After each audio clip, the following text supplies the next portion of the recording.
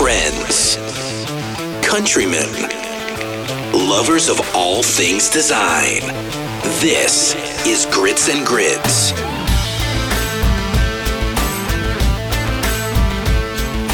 Hey, what's up, everyone? This week, I am talking with Stephen Jones of GOGO Jones. He's the creative director, designer, thinker, and a man about to sort of reinvent some things for himself, which is the theme for this month. Stephen, why don't you say hi to everyone and give a quick intro to yourself? Hello, how's it going? My name is Stephen Jones. I'm kind of running my own thing in Nashville, Tennessee. I've been here about 10 years, born in Kentucky originally. Spent 4 years in the Navy as a photographer, designer, kind of media person. And I help entrepreneurs launch new businesses and products. And that covers it really, in terms of kind of where I'm at this stage and what I'm working on. So that's awesome, man. I'm glad to have you on the show. So this month is, all about whether you've been doing something for a while or you're about to embark on something. I think we're always in constant reinvention.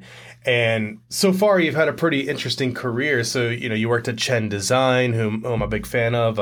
You just mentioned you were a photographer in the Navy, which is just crazy to think about, and kind of doing your own thing as well. And so what's guided your journey? And, how did you find yourself in these interesting roles? I don't know, man. I've always kind of pushed myself. I'm kind of an all or nothing kind of guy, so I'm always, if I'm going to do it, I'm going to do it hard, and I'm going to go for it. And I always wanted to test myself and kind of see what I was made of, and see what I could learn. So taking chances was always, it's kind of something I live by in terms of how I approach my life, how do I approach my work. Mm-hmm. I feel like every time I've taken a chance, I've had good rewards if I put the work in. So it's been pretty nice. Chin was awesome. It was a short time after I graduated college. I just did 4 months in San Francisco and made some really good friends out there, and learned a lot about design. It's one of those moments that kind of kicks you in the ass and lets you realize how little you think you know is absolutely. That was tough, man. Just the whole process of going out there was a lot of work in terms of finding a place to live and making friends, and cool. It's a huge shift, right? So many people I think get stuck in their community or in their world, and even though they may travel, they never really get out of that space. And there was a fair amount of that with me, living in Pennsylvania and then kind of working in between PA and New York. And New York has a way of just demolishing your soul in so many ways. So I can't imagine what San Francisco's like too. It may stomp on your soul a little bit, but all you have to do is go outside and look around or ride a bike or find a park. And it's I think that's how so many people live in anguish, except they've got all these beautiful sights and things to do. So there's a different kind of balance there, but I think I'm sure there's still a little bit of soul sucking out there too. So yeah. So in the Navy, where did you end up? Where were you stationed? So I was attached to a ship. Okay. It's an amphibious assault ship. I had Harriers, the ones that take off vertically, then helicopters and stuff. But was stationed on a ship. We were in Norfolk, Virginia. Did a Mediterranean cruise. That's fun. It's funny when I say cruise because I was just looking. I was like, man, I need to go to Mexico and take a Carnival cruise. And then when I put it in the same, or when I put the two words in different contexts, they definitely they're not the same thing. Yeah, two very different things, right? Yeah, exactly. So no, it was That's cool, awesome. man. I had a lot of opportunity to kind of play creatively in the military. Surprisingly enough. Okay. I had a lot of tools at my disposal. I didn't have real artists to look over my shoulder and shit on me, so right. I kind of get to fail in public without a lot of scrutiny, which was which was a great time, I think, in terms of my, my creative evolution from being younger and actually kind of being immersed in a job like that. So it was good. Yeah. So you basically had like free reign, knowing that most of the people around you probably didn't have strong opinions on this or that.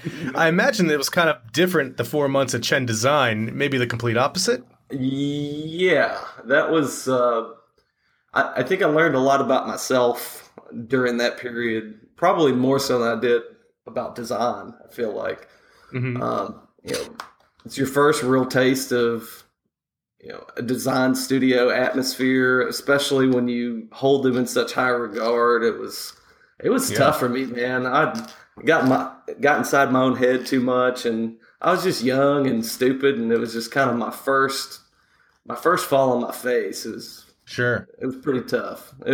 But it changed the way I look at how I want to run a business, or what my ideal situation is in terms of workflow, and how do I work best? Is it by myself, or is it collaborating with other people?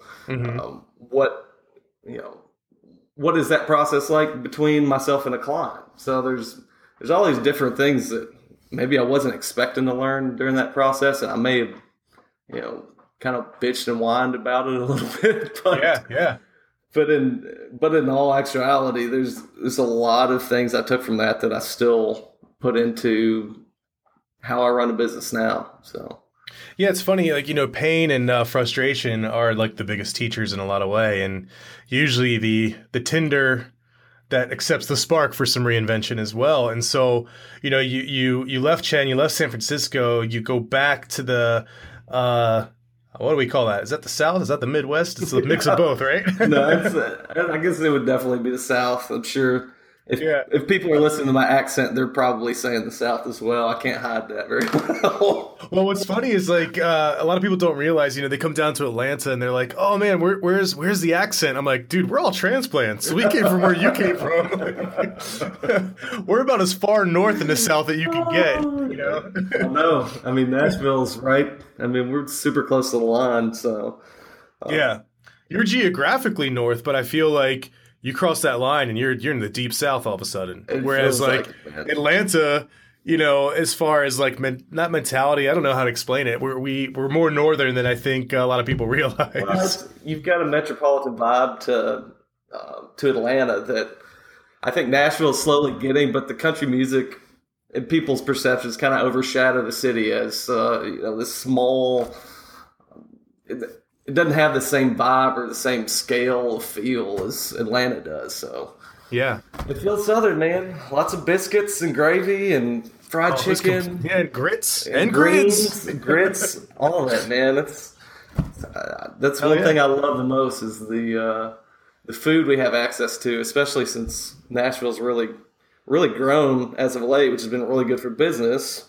But some of the industry that's really thriving is the hospitality and food scene. So I'm trying to snatch some of that stuff up, man, because my heart is it's in my stomach. So absolutely, I hear you. And you've ended up with a fair amount of work in your book in the food and beverage space. Is that by design? Did that just happen naturally? And is that what you're intending to do? Is be the food and beverage focus?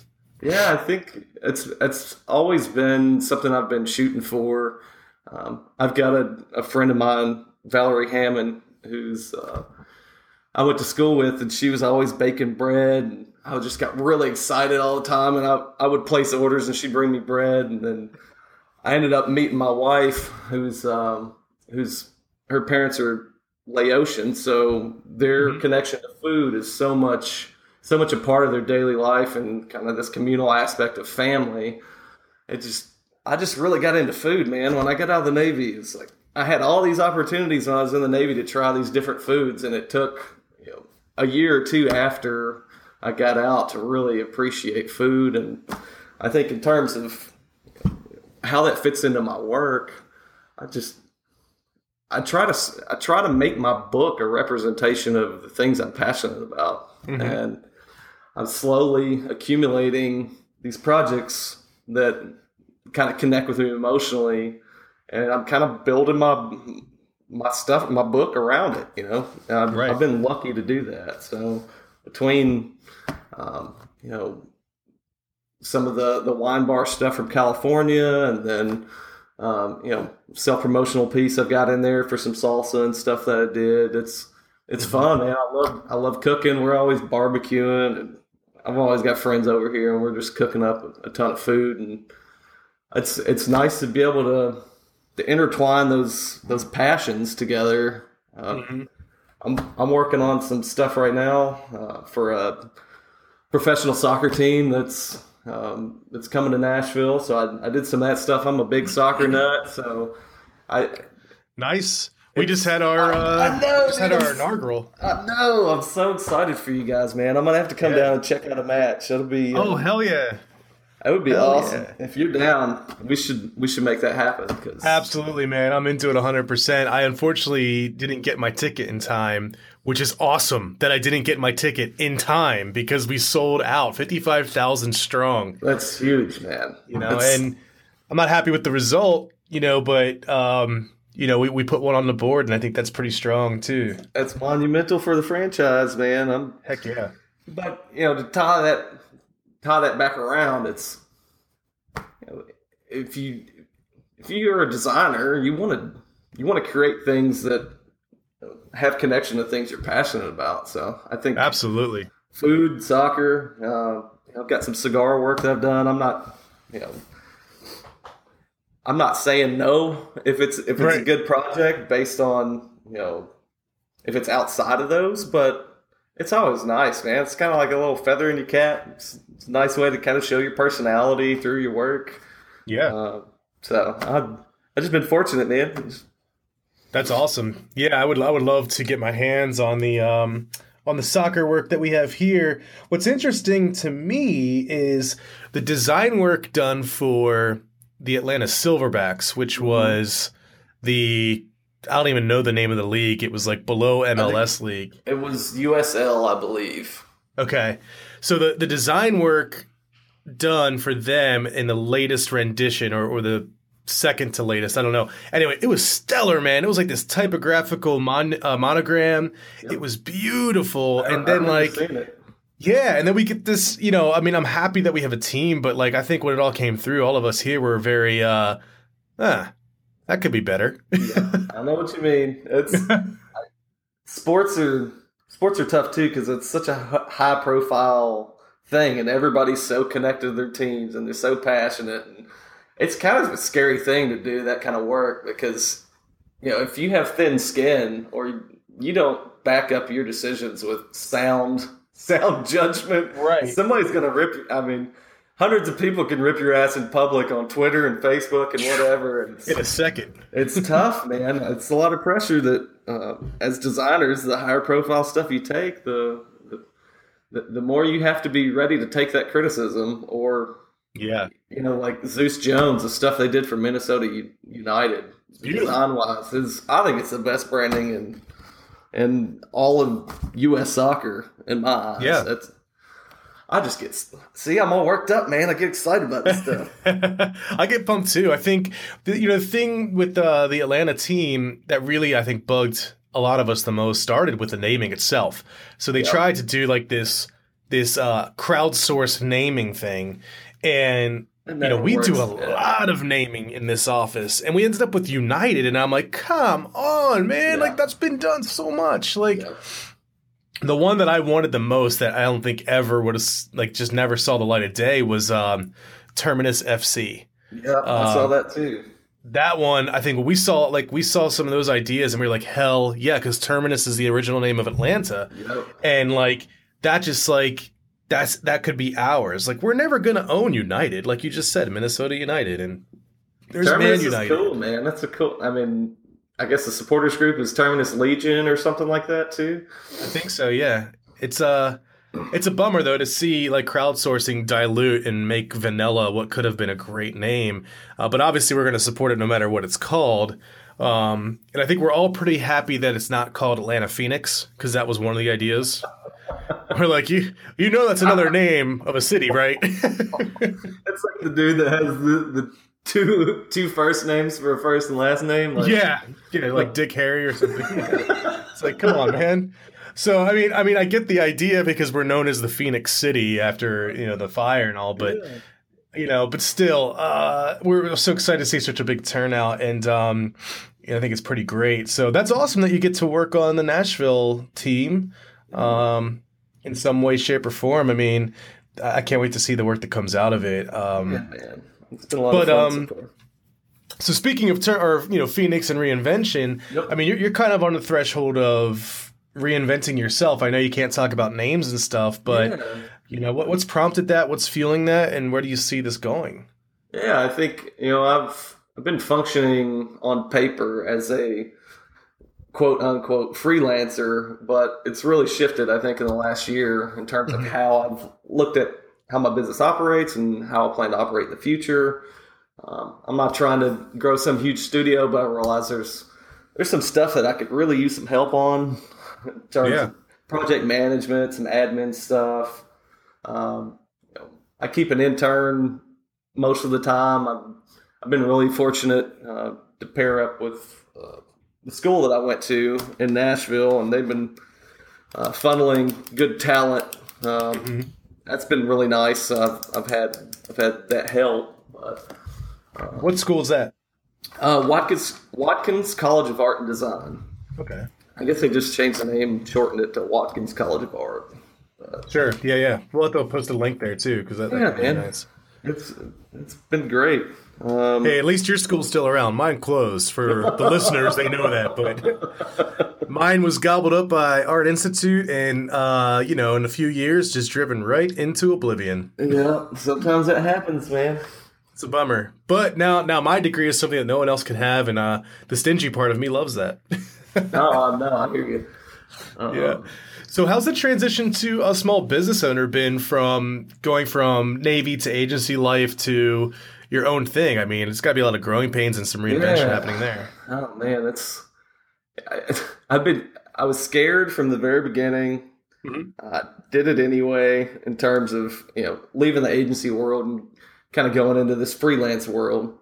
Right. I had one client that kind of gave me the nerve to do it, and I kind of used them and slowly built some other clients around them so that I didn't have all my eggs in one basket. Which that's good. I'm just now at a point I'll let that client go. So I just now, after 3-4 years of working and building up clientele, I feel really good about being able to leave them, because they kind of needed something different. They needed an all-in-one person, and I was looking to specialize and try to focus more on branding and design and the bigger picture concepting work versus little small design edits and stuff. They needed somebody that was more on call, and that wasn't really working with where I wanted to take the business. So so worked it out, let them go. We separated on good terms, and now I'm focusing on trying to shed this freelancer label, because I'm doing a lot more than freelance work right now.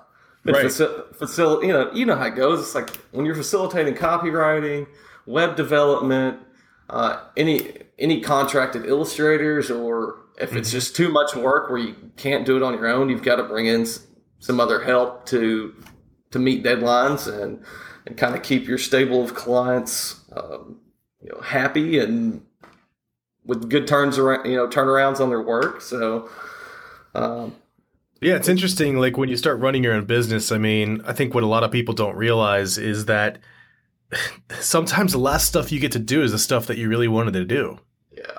And I think that's the toughest part, is like, I think all of us get that bug from time to time where it's like, oh man, I could do this better.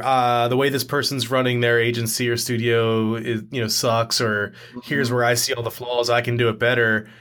But you don't quite realize that you end up doing all the management and all the even admin and stuff like that, and finances and legal and blah, blah, blah. Just all the contracts and estimates and invoices. I mean, I'm not the first person to go through this stuff, but it's definitely changed. It's changed the way I look at the value of my work, because I look at how many different jobs I was doing as one person, or in terms of how many people I was managing at any given point in time, depending on the scale or scope of the job.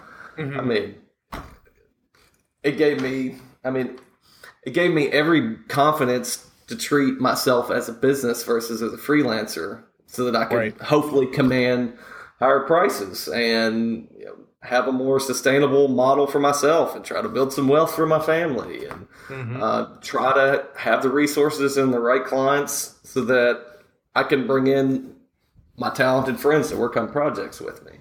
Right. So I just got to a point where it's like, one person isn't going to get this job done, and I need to treat it that way so that I can command that price. And that's kind of what I've been shifting to, and things have been going pretty well so far.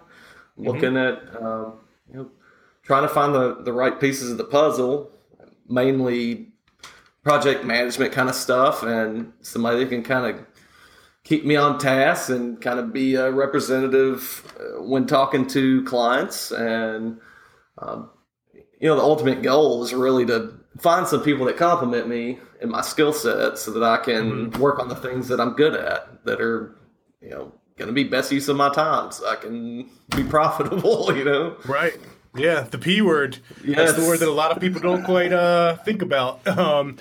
It's such a powerful word too, because it's not a word that I think is in the designer vernacular at all. I think you tend to look over it. So a lot of people think about revenue, but profitability it's a tough nut to crack at times, especially if you're not good at realizing that there are other things at play besides, Steven has to make X amount of dollars to pay his bills. Yeah, there's a lot of wild cards in the mix that you might not account for, that I think, especially when you're pricing things, I've realized,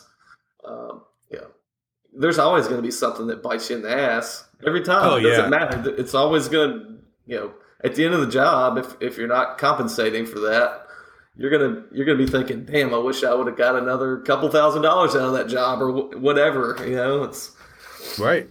Tough, man. And you probably were owed it too. That's the interesting thing. I think a lot of designers undersell their services in a lot of ways. And of course, there's the argument that, oh man, if I charged more, I wouldn't have gotten the job. And it's like, yeah, but did you really want the job? Because technically, you lost money by working. Mm-hmm. Oh, no, I feel you. I'm kind of in that. I'm kind of this in between, this transitional stage of, where the prices are and what services I'm offering, and kind of what my clientele are willing to pay. Right. And it's been surprising as I've put some estimates out there for some higher profile work, and still a little scared, if the pricing was going to be too much. And I've got a buddy, I was like, hey man, can you look at this? He took a look, he said, hey, why don't you double that? He said, yep. He said, double it. All right, well, I'll double it and add a little more. And I did. And the job came through, and they said, okay. And I was like, well, shit. Evidently, people will pay top dollar for what they think is top work. And I'd like to think I'm providing a premium service versus a economic service in what I do. So it's actually helped me. Raising the prices has helped me land some of the biggest and best paying work of my career, which is absolutely. So. And it keeps you going too. I mean, I kind of call that. I have my own anecdote for it. I call it the $10 fillet issue. And some friends of mine, when I first moved to Atlanta, they started a restaurant and blah, blah, blah. And, I was talking with them and they're like, yeah, what's awesome is we have this really awesome filet mignon and we're selling it for $10. And I'm like, that's a bad move. Yeah. They're like, no, but we get it for like $2 and it's like prime. I'm like, no, hey man, I get that you get it for cheaper. It's still a bad move because filet mignons don't cost $10.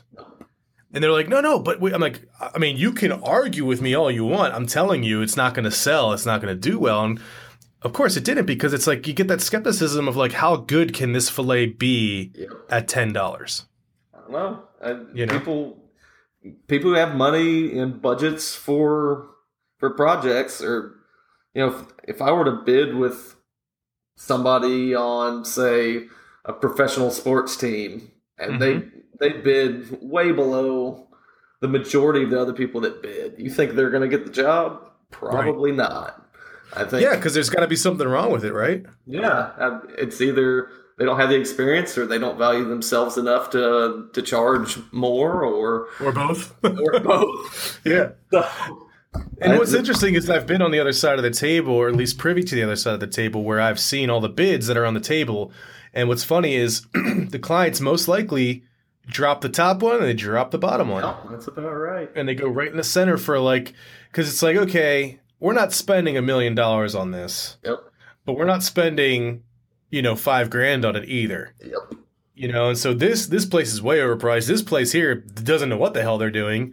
And so it makes that middle person seem pretty good. I think what's important, and I think what's important for people to realize is to truly understand what a bottom line means, to understand what your expenses really are, not as Joe Schmo, but as like a company. So even if you don't have office rent and office utilities, you need to have that in your pricing anyway, if that's where you want to end up. Yeah.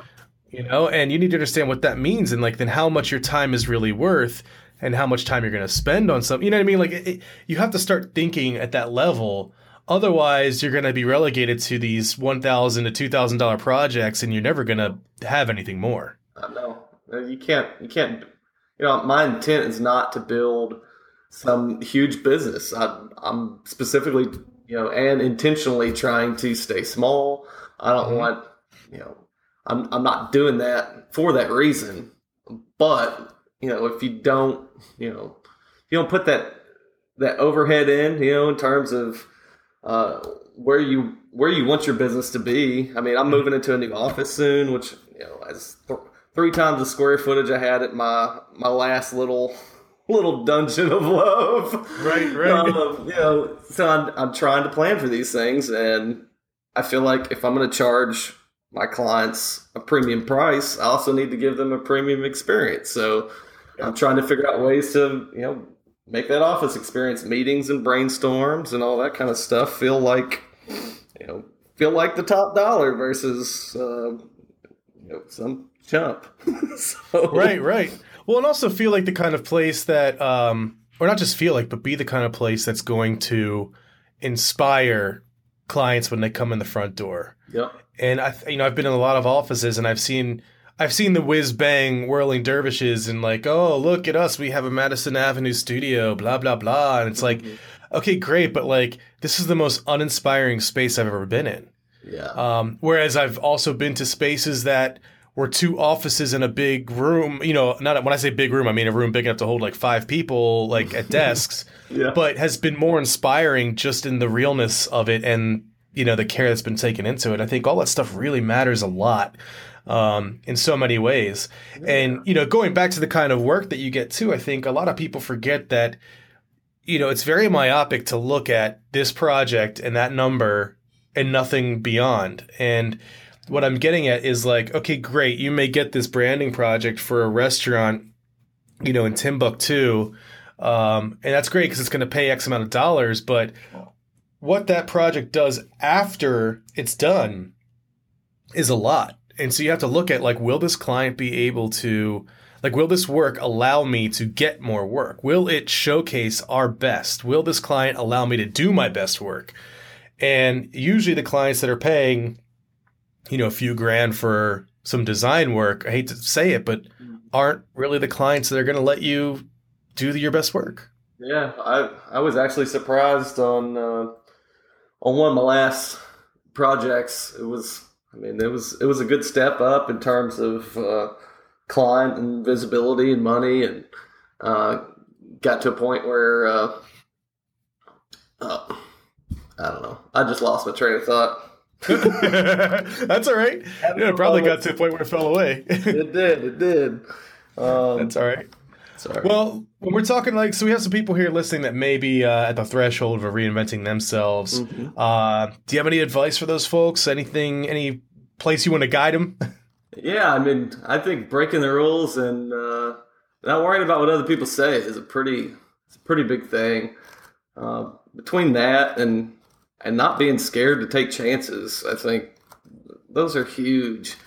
I mean, along the way, I've just said, all right, well, how can I push myself further? How can I test myself? And I took the leaps when I was scared, and it's paid off every time. I mean, it's not like it's bump free, in terms of the journey, but in terms of overall picture, man, some of the best things that have ever happened in my life have happened when I've been forced to kind of reinvent myself or maybe adapt to a new situation or scenario. I think, if you're not at this day and age flexible enough in your job and what you do to be able to morph into something new, you're going to have a really hard time as a creative. I mean, I know people who were illustrators that went to be creative directors and then said screw it and became photographers. It's like, there's a photographer in Nashville named David Bean he's fantastic. He shot tons of great work. He started as a designer and realized that he loved photography, and he just pretty much turned his design clients into his photography clients. That's awesome. Like a smart businessman would. But he totally reinvented himself in the middle of his career because it's something he wanted to do. I mean, I'm sure he was scared. I'm sure, you got to have a lot of balls to do that, but the rewards are just, you got to go for it, man. It's like you only get one chance to see what you're made of, and I just don't want to half-ass it, I agree, man. You got to dare yourself and then take that plunge. I think there are a lot of people out there that just plan, and then they never make that leap out of fear. But at some point, you either, as my grand uncle used to say, either going to shit or get off the pot. I'm familiar with that phrase and terminology. and it seems like you live it too, which is awesome, man. So we're all pretty pumped to see what this next stage of your world looks like, and we'll be sure to get some updates as you get to the point where you're allowed to release the information. So closing up, where can people find you online, and how do they connect with you? Yeah, so you can follow me on Twitter and Instagram at Steve Creates, and you can get a good overview of the work at gogojones.com. That's one of the things I'm trying to handle in terms of the business naming is getting all the social media stuff squared away. So as soon as I get to that point, man, I'd love to talk to you again and kind of catch up and maybe tell you how things are going and maybe discuss the process a little more. I think a lot of steps. So yeah, man, it'd be great to have you back on. We'll stay in touch for sure, and I think we have a soccer game, and if I can convince you, a hockey game in Nashville lined up. Dude, let's make it happen, man. I'm all about it. We'll trade the sports. I like it. Sounds good to me, man. I'm all for it. Cool, man. All right, y'all. Thanks again for listening, and we'll talk to you next week. Once again, everyone, thank you for tuning in. Do follow us at Grits Grids. That's Grits with no N in between, on Instagram and Twitter. This podcast and the Grits and Grids blog is a passion project of Vigor, a restaurant and beverage branding and marketing firm based in Atlanta. Check us out at www.vigorbranding.com, and of course, we're all over social media. Until next week, stay hungry, stay thirsty, and be creative.